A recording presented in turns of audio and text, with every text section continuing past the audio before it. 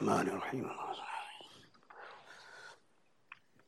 We are Surah Fath, Surah 48, right at the end. Ayah number 27.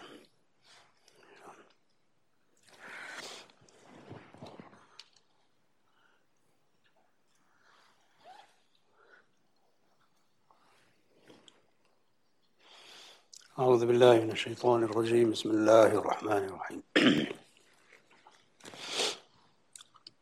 لقد صدق الله رسوله الرؤيا بالحق لتدخلن المسجد الحرام إن شاء الله آمنين محلقين رؤوسكم ومقصرين لا تخافون فعلم ما لم تعلموا فجعل من دون ذلك فتحا قريبا.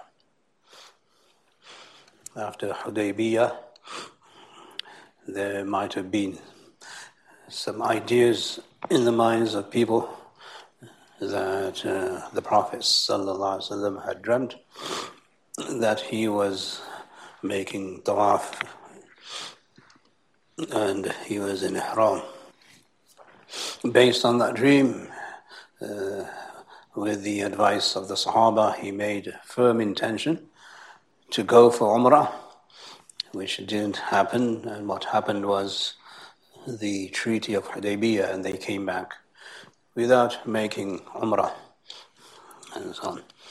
So, obviously, as human beings, you will be thinking, we didn't make Umrah, and the Prophet ﷺ's dream explicitly stated that they will be making Umrah. So what is now Allah's hikmah in that? And then obviously there were others in Makkah who knew about the dream, and they also started to rebuke the Muslims and said that your Prophet's dream is not a dream, it's just a fantasy, and so on. So in response to that, Allah subhanahu wa ta'ala sends this ayah that Allah has confirmed the dream of the Rasul, his Rasul. Sadaqa bil haqq, to make something true, make something true to its word.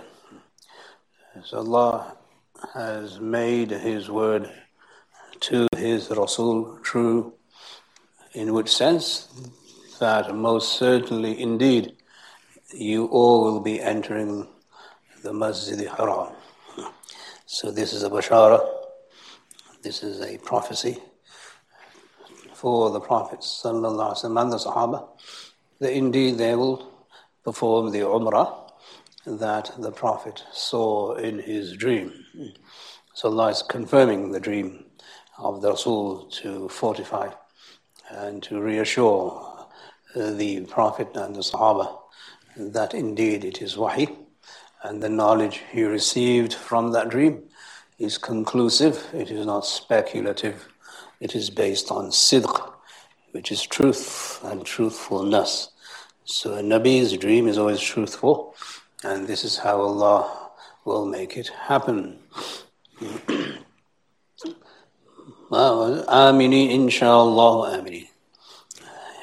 Through Allah as well. Aminin, that's the key point there, that you will be safe and secure. Whereas if you were to perform the Umrah before Hudaybiyyah, you would not have been secure and you would not have been safe. So protecting the Nabi and protecting the Sahaba is a major hikmah in Allah subhanahu wa ta'ala's scheme and in his system, in his nizam.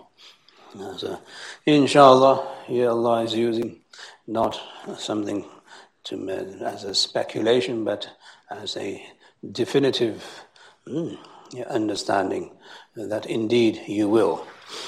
Also, that in the previous occasions when the Prophet ﷺ said he will inform the Quraysh of an answer, and he expected Jibreel to come, but he didn't come for several days.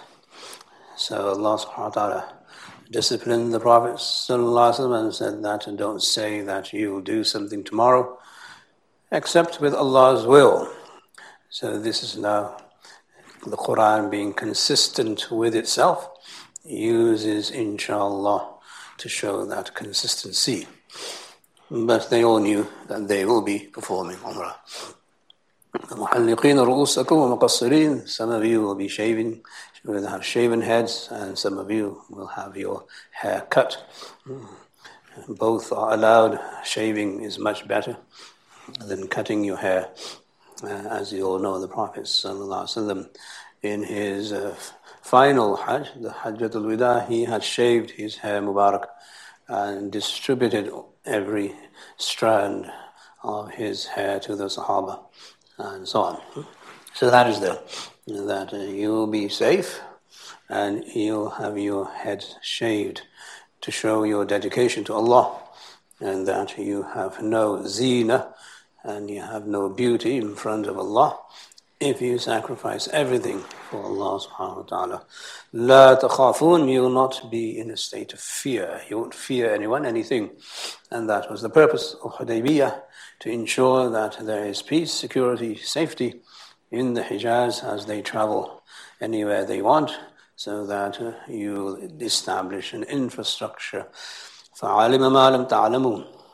So Allah knows, and He knew what you did not know, meaning at Hudaybiyyah, and also in terms of confirming the dream of the Prophet ﷺ.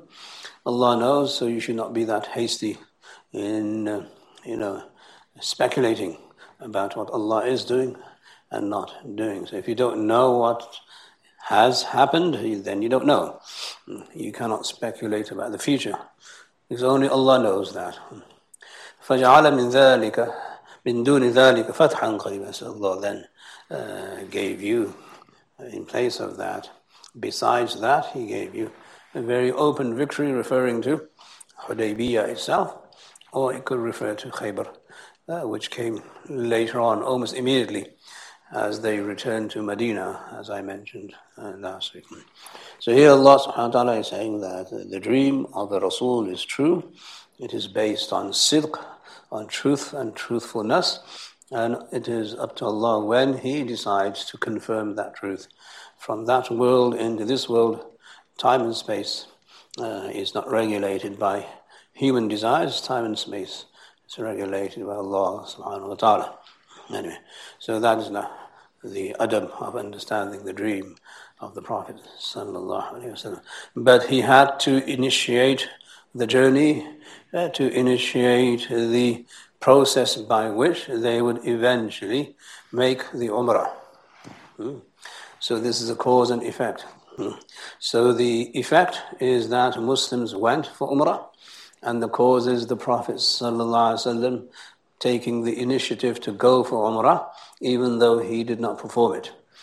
So that's how you have to be patient in how Allah converts the dreams or the good news for Muslims, especially the Prophet sallallahu alaihi wasallam. Now that you have Hudaybiyyah under your wings, and now that you have certain power, prestige, certain abilities that you may execute in the Hijaz, in the peninsula, you have to now understand the ultimate purpose of the Rasul sallallahu alaihi wasallam's coming. What is his ultimate purpose? Is his ultimate purpose to conquer land and to expand and to dominate and control the world? Or is there a higher purpose? So one will be very mundane, very political, and the other would be much more than that, and so on. So Allah addresses this issue. هُوَ الَّذِي أَرْسَلَ رَسُولَهُ بِالْهُدَى وَدِينِ الْحَقِّ لِيُظْهِرَهُ عَلَى الدِّينِ كُلِّهِ وَكَفَى بِاللَّهِ شَهِيدًا. So the ultimate objective and purpose of Risalah, of sending a messenger for people and to people, is this. He is the one who has sent his messenger with guidance. So the first purpose is guidance, that human beings must be guided in all their affairs. So where there is no political system that says this, like in a non-Muslim country, you still need guidance in a non-Muslim country. How do you guide yourselves as Muslims here? Obviously through salat, sawm, zakat, and going for hajj, and through your ethics and behavior and all the transactions that you administer through Islam and Islamic law and everything else that comes along with Islam. Through guidance, it must be guided, meaning the Sharia must approve of your behavior, of your actions, and so on. So this does not require a Muslim government per se.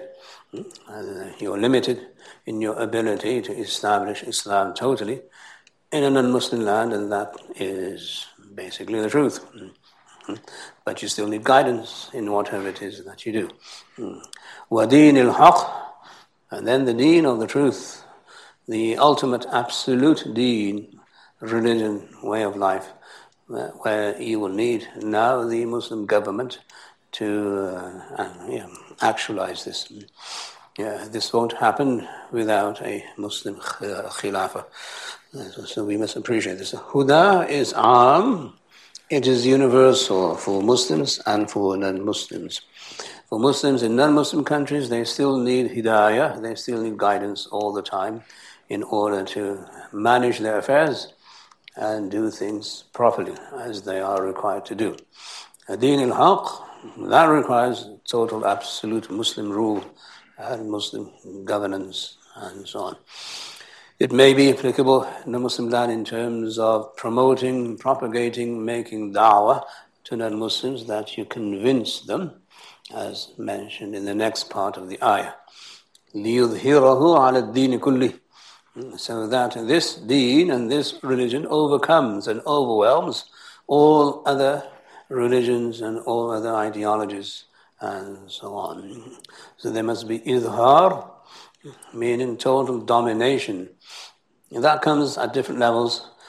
First and foremost at the intellectual level, and then at the cultural level, and then eventually at the political level also. So the izhar, the total dominance of Islam as a theory, as an ideology, that's for the non-Muslim. As for us, it's an aqīdah. It's not a theory, it's not an ideology.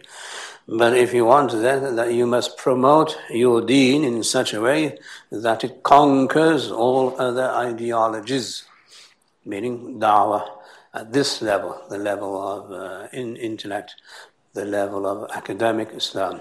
And so this would be the primary reason why Muslims would exist in a non-Muslim land. In fact, the only reason.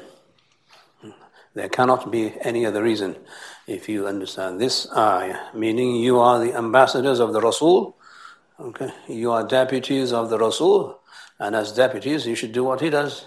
And what is that? To promote and propagate Islam. But that cannot be done unless there is a method and an organized effort, a strategic effort to do so, which requires obviously knowledge, skill sets, resources, financial resources, institutional resources, etc. So this is something that applies to all Muslims. In a Muslim country, the deen al-haq has to be there on top of everything, and Muslim governments should abide by the rules of Sharia and govern by the civilizational values that we have in our deen and so on. But this ayah tells us that is much more than salat, sawm, and so on. So there's so much work that's needed in order to make this ayah truthful. So Allah made the Rasul's dream come true, made his dream truthful, and Allah wants other Muslims now to carry on this legacy of making Islam truthful as representatives of the Prophet sallallahu alaihi wasallam. So this is the mission statement of the Rasul, that all other religions must be subdued by Islam, which is not that difficult to do if you know what to do. It's difficult to do if you don't know what to do. وَكَفَى بِاللَّهِ شَهِيدًا. Allah is much more than enough as a witness. Meaning Allah will witness this one day, inshallah, and you must witness there as a witness to Allah and to His abilities and so on. So this is the way that all Muslims should be thinking, that if we are representatives of the Prophet ﷺ, then we should do what he does. And this is what he does. This was his mission. He established and succeeded with this mission in his lifetime, mashallah, as you know. And then the Sahaba took that on themselves, and they went throughout the world and promoted and propagated Islam, and then executed Islam wherever they could. So this is something that we should really appreciate. How is this done? So Allah gives us now the method by which this is done. Yeah, I mean, Allah doesn't give you a theory without giving you a practical application of the theories. So the practical application is in the Prophet sallallahu alaihi wasallam. So the theory is the first ayah, that this deen must overwhelm all other religions. And how do you do this? This is how you do it. Muhammad Rasulullah. You must establish that Muhammad is the Rasul of Allah. That is what you must establish. Establishing Allah is one, that's half the job. That's not the whole job. Many people believe that God is one. There are so many different types of monotheists in the world. Is that Islam? No. Islam is when people believe Muhammad is the Rasul of Allah. That's when your Islam is there. It's not a question of incomplete or complete. There's nothing called incomplete Islam. That doesn't exist. There's only a complete Islam. The complete Islam is when everybody believes the way Muhammad sallallahu alaihi wasallam believes. So there Islam is now Muhammad-centric. Islam is Rasul-centric. What you believe Allah, about Allah, in Allah is through the Rasul. If the Rasul says you can't believe about Allah this way, then you're not a Muslim. So everything and every aqīdah that you have has to go through the institution of the Rasul sallallahu alaihi wasallam. There's no other Islam. When we say we believe in Isa, we believe in Isa only the way Muhammad believes in Isa. We don't believe in Isa the way Christians believe in him. Yeah. So this part of the ayah obviously transcends time and space. That Muhammad is a mubtada and khabar. For those who know a little bit of Arabic, there's no time here. It doesn't say, Kana Muhammad Rasul. Allah, Muhammad was Allah's Rasul. No, he is.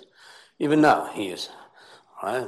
As we speak, he is the Rasul of Allah. In the grave, the Munkar and Nakir will ask you about him. So he's the Rasul there too. On the Day of Judgment, you'll be asked about him too. And before you enter Jannah, you'll be given drink by him too. And in Jannah, you'll be in his company. So he is always a Rasul. There's no time there. And Muslims must appreciate this. It wasn't that 1400 years ago he was a Rasul. No. He is alive. He is now still our Rasul. He will continue to be our Rasul until we reach Jannah. Even there, he'll still be our Rasul. So this is Muhammad Rasulullah. The declaration, and when the Prophet ﷺ was negotiating the Hudaybiyyah treaty, the Quraysh said, we don't believe you are Rasul. So the Prophet said, scratch my name off there. It is written Muhammad Rasul. This treaty is between Muhammad Rasulullah and the Quraysh. So the Quraysh said, we don't believe you are Rasul. If we believed you are Rasul, we won't be having this fight. So he said to Ali, erase that. Ali said, I'm not doing it. I'm not erasing your name. So the Prophet asked Ali to show him where it was, and he erased it. So what did Allah do? Allah revealed it in the Quran so that it's never erased. Muhammad Rasulullah. Anyway, so that's just a footnote to all of that. So this ayah is now showing you that the way you're going to do Islam is by appreciating, believing, confirming that Muhammad is Allah's Rasul. He represents Allah in everything. Whatever he does as a Rasul, not as an ordinary human being. So if he is good to his wives, it's not because he's a good husband, it's because he is Rasulullah. And the wives of the Prophet ﷺ addressed him as Rasulullah. They didn't call him by his first name, Ya Rasulullah. I mean, that much of adab was there, that even the wives would say, we're not calling him by any other name except Rasulullah. To show that even as our husband, he's Rasulullah. He's not just a good husband. He's much more than that. And so on. So you can't go off by telling your kids, he's such a nice man. He's not a nice man. He's a Rasulullah, period. Everything he does is because he is the Rasul of Allah subhanahu wa ta'ala. So this name Mubarak is mentioned only 4 times in the Quran. And obviously there are reasons why they're mentioned, where they're mentioned, but there are other names and titles Allah has used for calling the Nabi. Ya Nabiyullah, Ya Ayyuhan Nabiyyu, Ya Ayyuhar Rasul, Ya Ayyuhal Muzammil, Ya Ayyuhal Muddathir, Yasin and Taha, and other titles Allah has used to show the qualities of the Prophet sallallahu alaihi wasallam. But this one, Allah uses Muhammad to show that Muhammad as a complete human being is the one who represents Allah completely. He's the total manifestation of Allah's murad, of Allah's intent, and you must see him as such. You mustn't analyze him and partialize him and say he's a good leader, he's a good statesman, he's a good imam, he's a good... No, nothing of that. That is shirk, fi risala. We don't believe in shirk in any way, shape or form. He is Muhammad and he is a Rasul of Allah, period. That's it, nothing else. Everything else comes underneath that umbrella. Under the shade of risala, he is who he is. So it's obviously, when you say he's a good man, then he killed people. That doesn't fly very well, especially nowadays with the millennials. He's a nice man, but he killed everybody. He killed a few people because he is a Rasul. When he killed as a Rasul, not because he was a mean person. Anyway, that's a aqīdah issue here. So Muhammad is Allah's Rasul, and secondly, you need those who are with him. وَالَّذِينَ مَعَهُ. Those who are with him are the people who will actualize the previous ayah by making sure Islam is dominant in every way, shape and form. So since this is primarily for establishing a Muslim state, you have this sifah, quality of the Sahaba, ashiddāw ala al-kuffar, very severe and strict against the kuffar, and ruhamā'u baynahum, but amongst themselves they're very accommodating, very kind and gentle to each other, meaning that you cannot allow any impostor, you can't allow any alien influence to penetrate the Muslim ethos and the Muslim civilization. You have to be strong. You have to make sure that no one who has any intent to harm the Muslim is allowed in, as you do with your immigration. See how strict they are. How ruthless they are. That's their job, basically, to make sure the country is protected and so on. So you need this strictness against those who are not part of you and part of your civilization, obviously without killing them unnecessarily. So if you have Muslims living in a Muslim country, then although you tolerate non-Muslims living there, and they have rights, as we have rights, but they are not allowed to cause any friction amongst Muslims. That has to be airtight. They're not allowed to propagate their deen. That has to be controlled and restricted and so on. Anyway, so this was the Sahaba, that they were like this, since they were going to rule half the world, they had to be this way so that Islam would always thrive and survive, and it would not be subject to dilution and to distortion and to bid'at. And so for that you need to be strict. You can't be accommodating of bid'at, otherwise your whole edifice will fall down.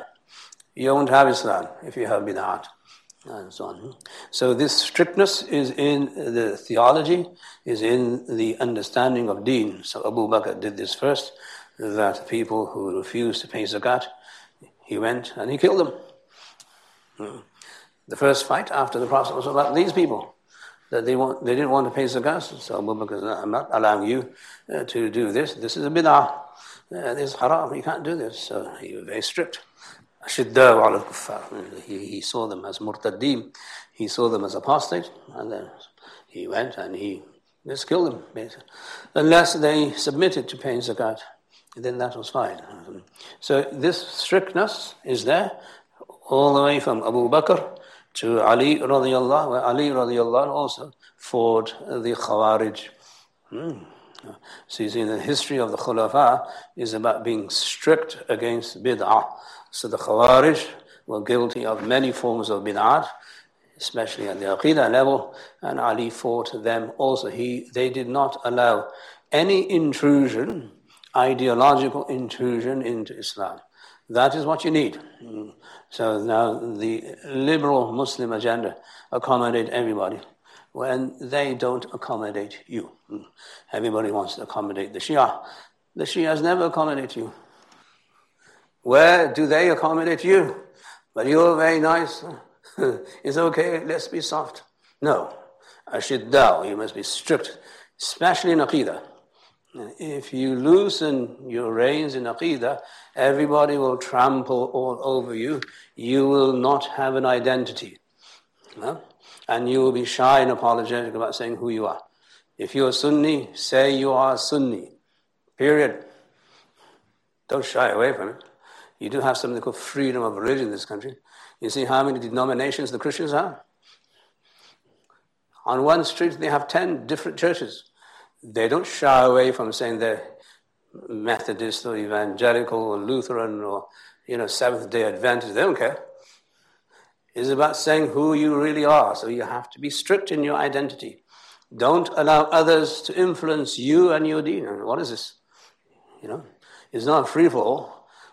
That is not how we nor other people see religious groups. All religious groups are stubborn. They should be stubborn in their aqīdah, that no one else infiltrates, because then you don't have a deen, basically.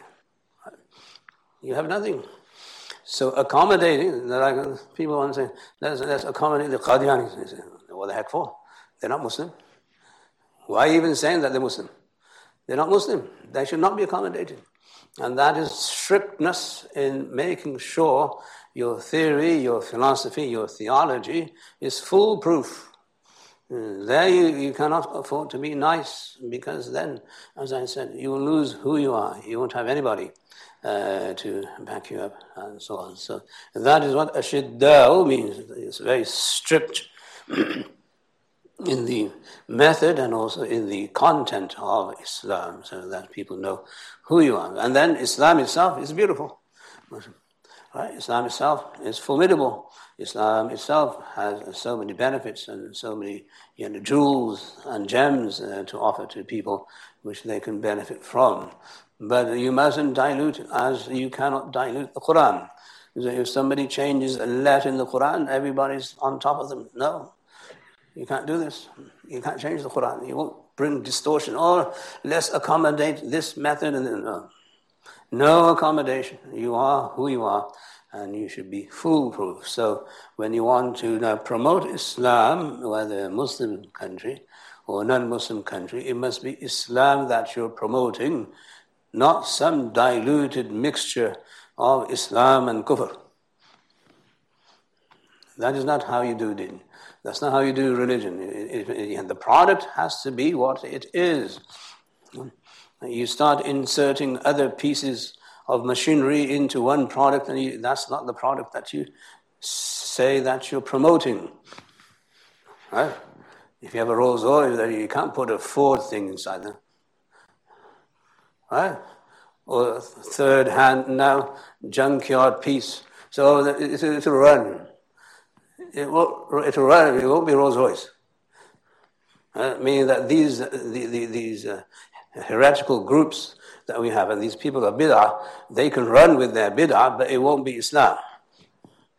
Then you can't participate and say that they are Muslim. They're not Muslim. Very strict. This is what the Ummah needs. The Ummah is too relaxed nowadays, especially the Sunnis. Sunnis are so apologetic, so accommodating.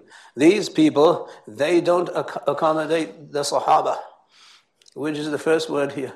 وَالَّذِينَ مَعَهُمْ. Those who don't accommodate the people who are with the Rasul, and you're saying let's accommodate them, that is disastrous. Right? Disastrous. So there we have to be this ashidda, shadid, very strict and very stern, very methodical also.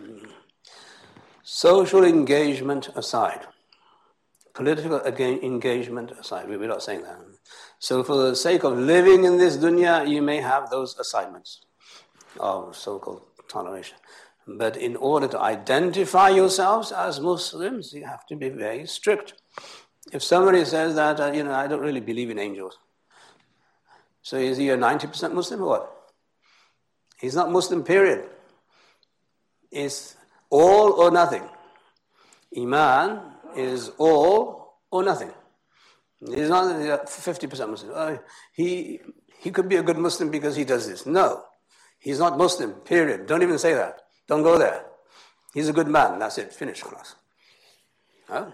So there you have to be careful that your strictness in your theology is the key to your survival, not success. It's the key to your survival. People must know who you are, as you will see in the context of this ayah, if you get there today. And tolerating, accommodating each other, which the Sahaba were. All the Sahaba were on the right deen. As you know, they accommodated themselves. They had the best ethics and morals. So they were able to create an ummah, with a very small amount of people. So there in Medina, the community of the Sahaba and the Muslim community in Medina, people would want to be there because of their accommodation, because of their fraternity, because of their love for each other and doing things for each other. There was no discrimination there based on race and based on ethnicity and so on. Yeah, the Prophet ﷺ wiped out all the munafiq from Medina, and it has been that way, alhamdulillah, since that time. So this is the way Allah subhanahu wa ta'ala protects the legacy of the Prophet ﷺ and the loyalty of the Sahaba. So we must appreciate that this ayah is now showing us this is the way you're going to make sure Islam dominates all other ideologies and all other religions, where the proof is in the pudding. Who are the people who uphold Islam? Islam is upheld by Muslims, not by abstract dogma. Abstract dogma, aqīdah, that it exists somewhere. But who holds those now ideologies? The Muslims. So Islam will be seen through Muslims, not through the intellectual discourse, meaning that people will see the proof in the pudding. So that's why Muslims have to behave in a certain way. And this is the behavior that Allah subhanahu wa ta'ala is saying, that you must uphold your tawheed and uphold your love for the Rasul sallallahu alaihi wasallam and uphold love for each other. رُحَمَاءُ بَيْنَهُمْ. You cannot factionalize yourselves by going into splinter groups and so on. You must be united at least on aqīdah, which alhamdulillah we are. On the 5 pillars we're all united. That's what is the most important. You may have difference in opinion, in policy, and in your social ideas and other ideas, which is all now, رُحَمَاءُ بَيْنَهُمْ, you tolerate them. Toleration means you tolerate each other's differences of opinion, except in aqīdah. You don't tolerate difference in aqīdah, that's a no-no. Toleration in fiqh, yes. That's the hallmark of Muslim civilization, that we have a pluralistic legal system. Our legal system is pluralistic. We can have Hanafi, we can have Shafi, we can have Maliki, we can have Hanbali, and whatever else that comes into the mix. So we will tolerate each other when it comes to legal understandings and social understandings, and even some maybe ways and methods of, entertaining ourselves in times of nikah, in times of food, in terms of architecture and dress and so on. So the person who lives in West Africa is not going to dress the same way as a person who lives in Indonesia. That's toleration, because you're not committing a sin.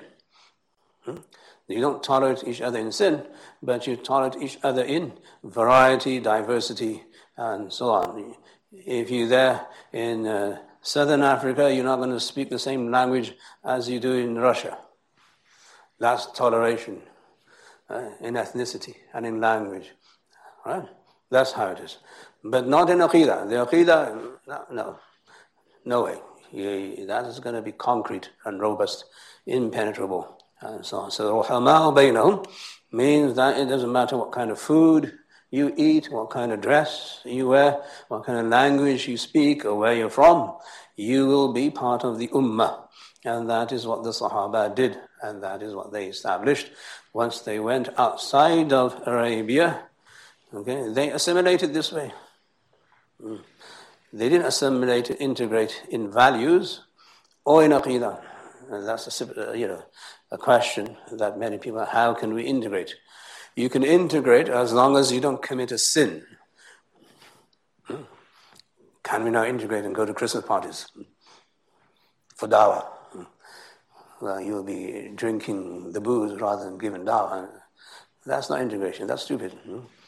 So if you're committing a sin through integration, that's a no-no. You can't do it. So the key is not to commit a sin. Can you integrate? Have a kind of small talk conversation with your neighbor? Sure. If that's what you call integration, that's fine. You integrate anyway because you're working with them. You're working for them, mostly. That's integration. That's not a sin. But if you say that, can we go out and sing Christmas carols? No. First of all, they're kind of boring anyway. Why would you want to listen to that anyway? Kind of boring stuff. And second, it's all kufr. What are you doing? So that level of integration, especially for those who are community thinkers and leaders and glory seekers, where there's no glory. But anyway, so that integration is not raham. The raham comes through good deeds. Raham comes through good deeds. Raham does not come through sin. Only harm can come through sin. So if you have a philosophy of integrating people, then let them be who they are, and let them worship the way they want to worship, and let them practice their religion the way they want to practice their religion, and don't demand that they integrate. You can coexist without integrating. And the history of Muslim countries is a proof. We allowed the Hindus to live very peacefully, and we integrated with them very well, but they knew what Islam is. They never told us we should start making puja and worship these idols, nor did we tell them that they should do this. Okay? So there, obviously, some common factors are necessary for coexistence. Okay? You can't jump over to the other religion and assume it is integration. And that's a no-no. Likewise, Muslim Spain, the Jews were there, the Christians were there, and so the Balkans, where the Ottomans ruled, okay, they let people be who they are, and so on. Okay, so this ashiddā'u al-kuffār, they're strict only in terms of making sure they don't penetrate Islamic ideology, Islamic thought, and Islamic theology, and making sure they don't promote sin in the place where they live. Other than that, they were very tolerant of each other in everything, especially in mistakes, where the mujtahid may make a mistake. And if he makes a mistake, you accommodate that academically. intellectually you accommodate them. So the intellectual accommodation is also key to every civilization. And then you can have your own diversity based on halal, not based on haram. So it's a very formidable system. Okay, it's a very unique system. It is a beautiful system that unfortunately we simply don't see the beauty in Islam anymore. We cast doubts on Islam more than non-Muslims cast doubt on Islam. But that's not the way you're going to make sure Islam is the dominant ideology and theory in the world. And you have to be very strong and convinced that Islam is the haqq.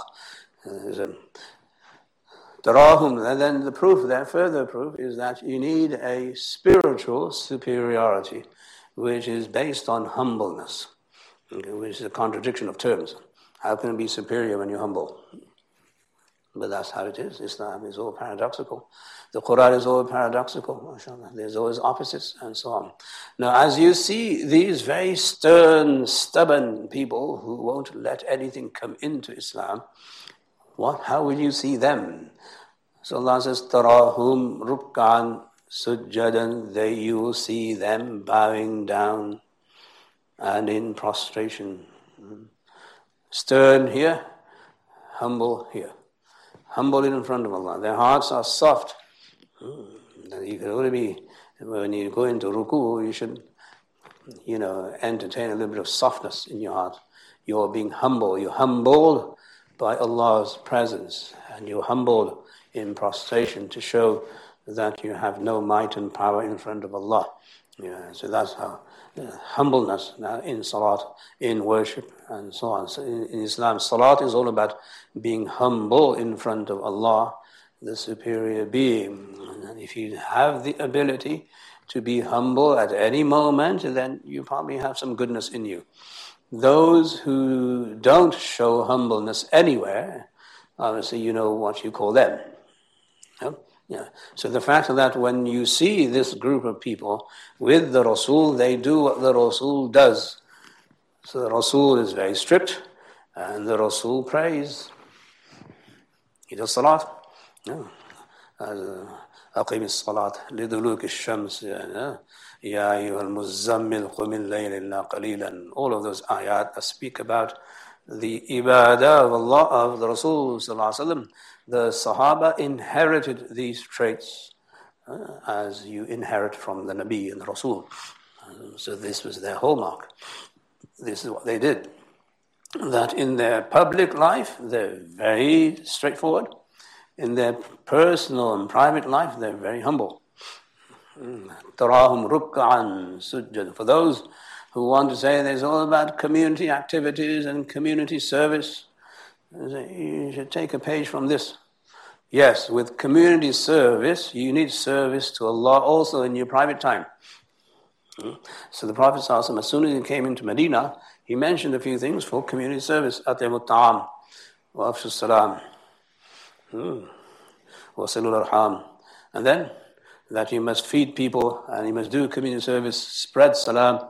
At the same time, keep your ties with people. But then he said, وَصَلُّوا بِاللَّيْلِ وَالنَّاسُ نِيَامٌ.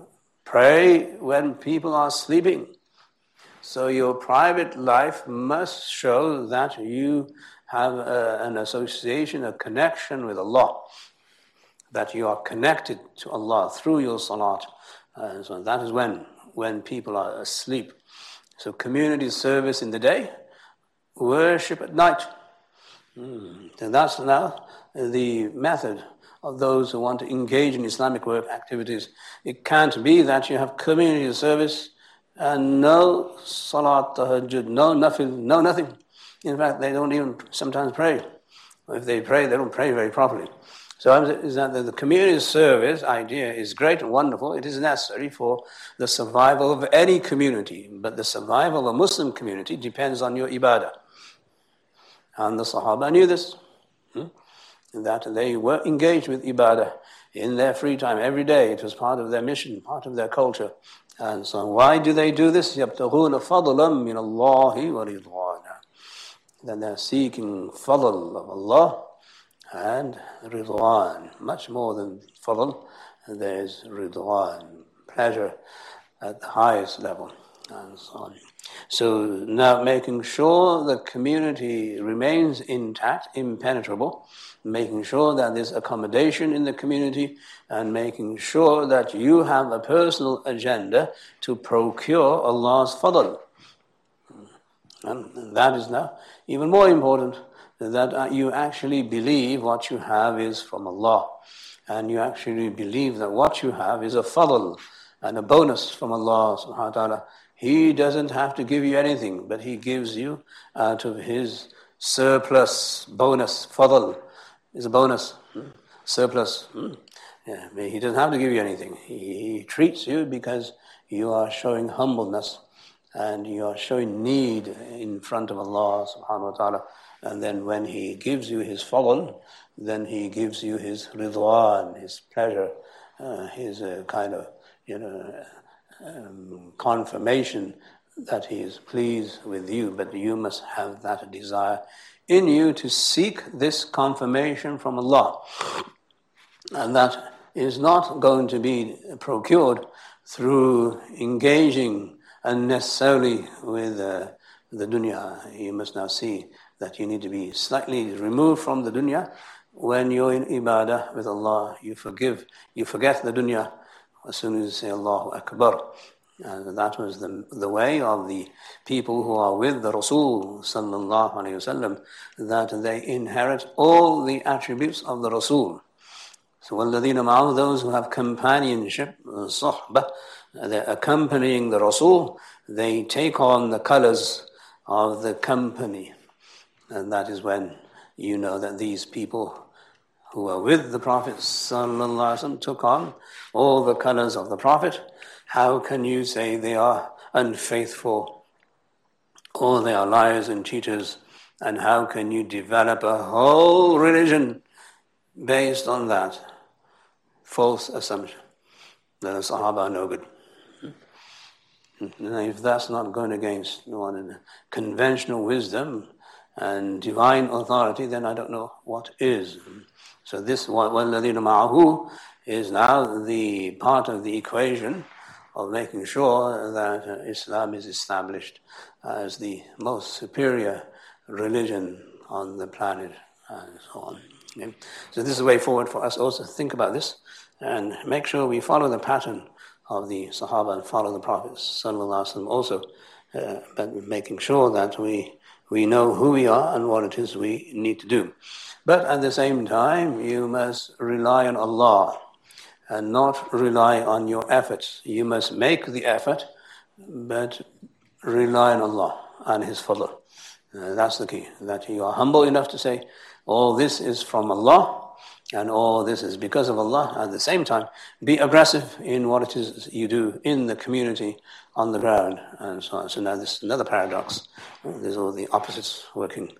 So you become a very stabilized, normal, comprehensive, holistic human being, that you're well balanced. This is called the mizan in the Quran. So this is the mizan, the balance scales, that when you need to be aggressive, you are. And when you need to be humble, you are. And that's the key to hikmah. And that's the key to prophetic wisdom. We don't have time to complete this. Inshallah, the next time we meet, we'll try and complete it. This ayah is so packed. There's so much stuff here that we can't really unpack it in a couple of hours. But we'll see what we can do, inshallah. Jazakumullah khair. Subhanallah wa bihamdihi. Subhanakallah wa bihamdik. Nashhadu an la ilaha illa anta nastaghfiruka wa natubu ilayk. سبحان ربك رب العزة عما يصفون وسلام على المرسلين والحمد لله.